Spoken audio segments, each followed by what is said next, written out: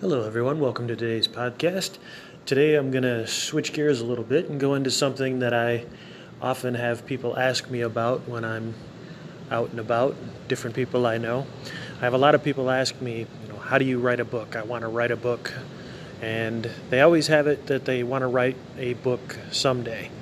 Well, writing a book someday will never happen. I always tell them the same thing. You can't write a book someday. There's millions of people who want to write a book someday. The people who write a book are the people who sit down and write the book.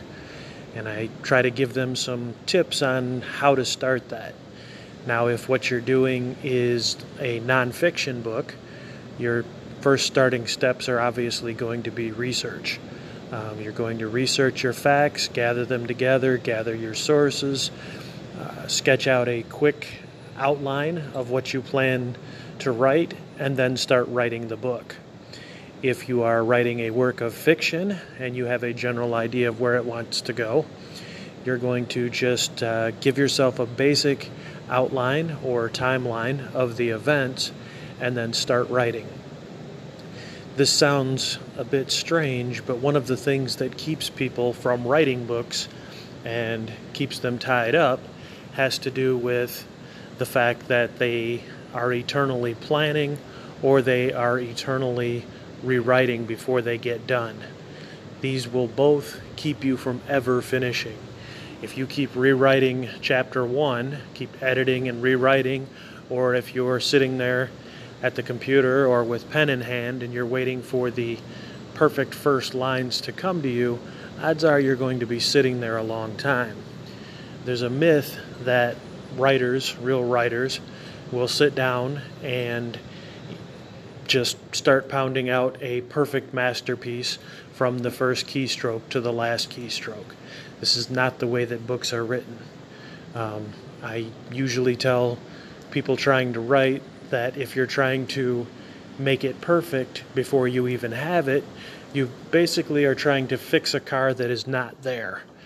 You can have all of the wonderful car fixing tools in the world at your disposal, but if you do not actually have a junk car in front of you, you can't actually fix it. And writing is really similar. If you do not have a pile of junk in front of you, you can't fix it. So your first draft needs to be getting that pile of junk in front of you. Your first draft will be horrible. Your first draft will be too short. Your first draft will wander off topic. Your first draft will not have all of the details you want to put into it. Don't worry about this.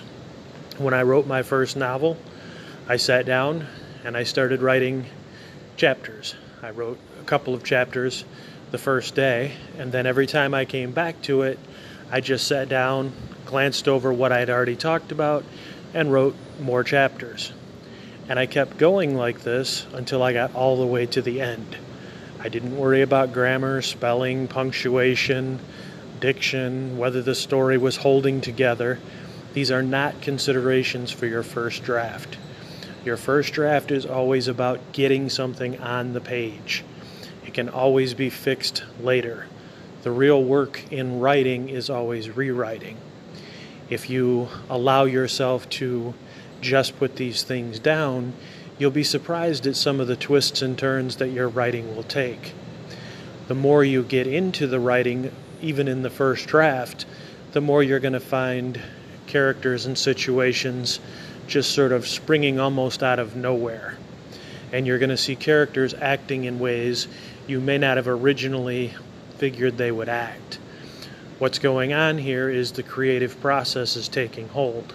As you've been writing these chapters and you have this story in the back of your head, unconsciously you're putting these together. You're making these characters more full. You're fleshing out details. If you try to control your story or your characters too much, especially in the first writing, you're going to end up with a very artificial story, and you're going to end up with very artificial characters.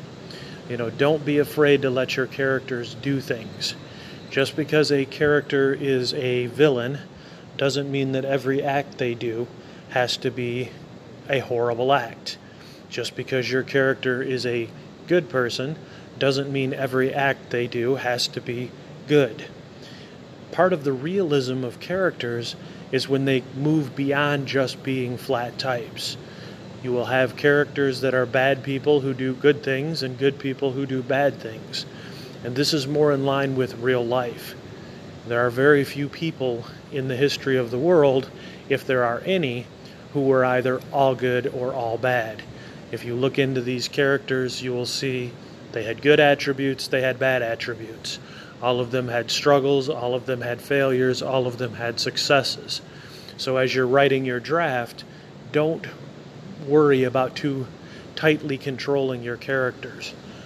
You will end up with characters, as I said, that are very one-dimensional. They will be character types and not believable.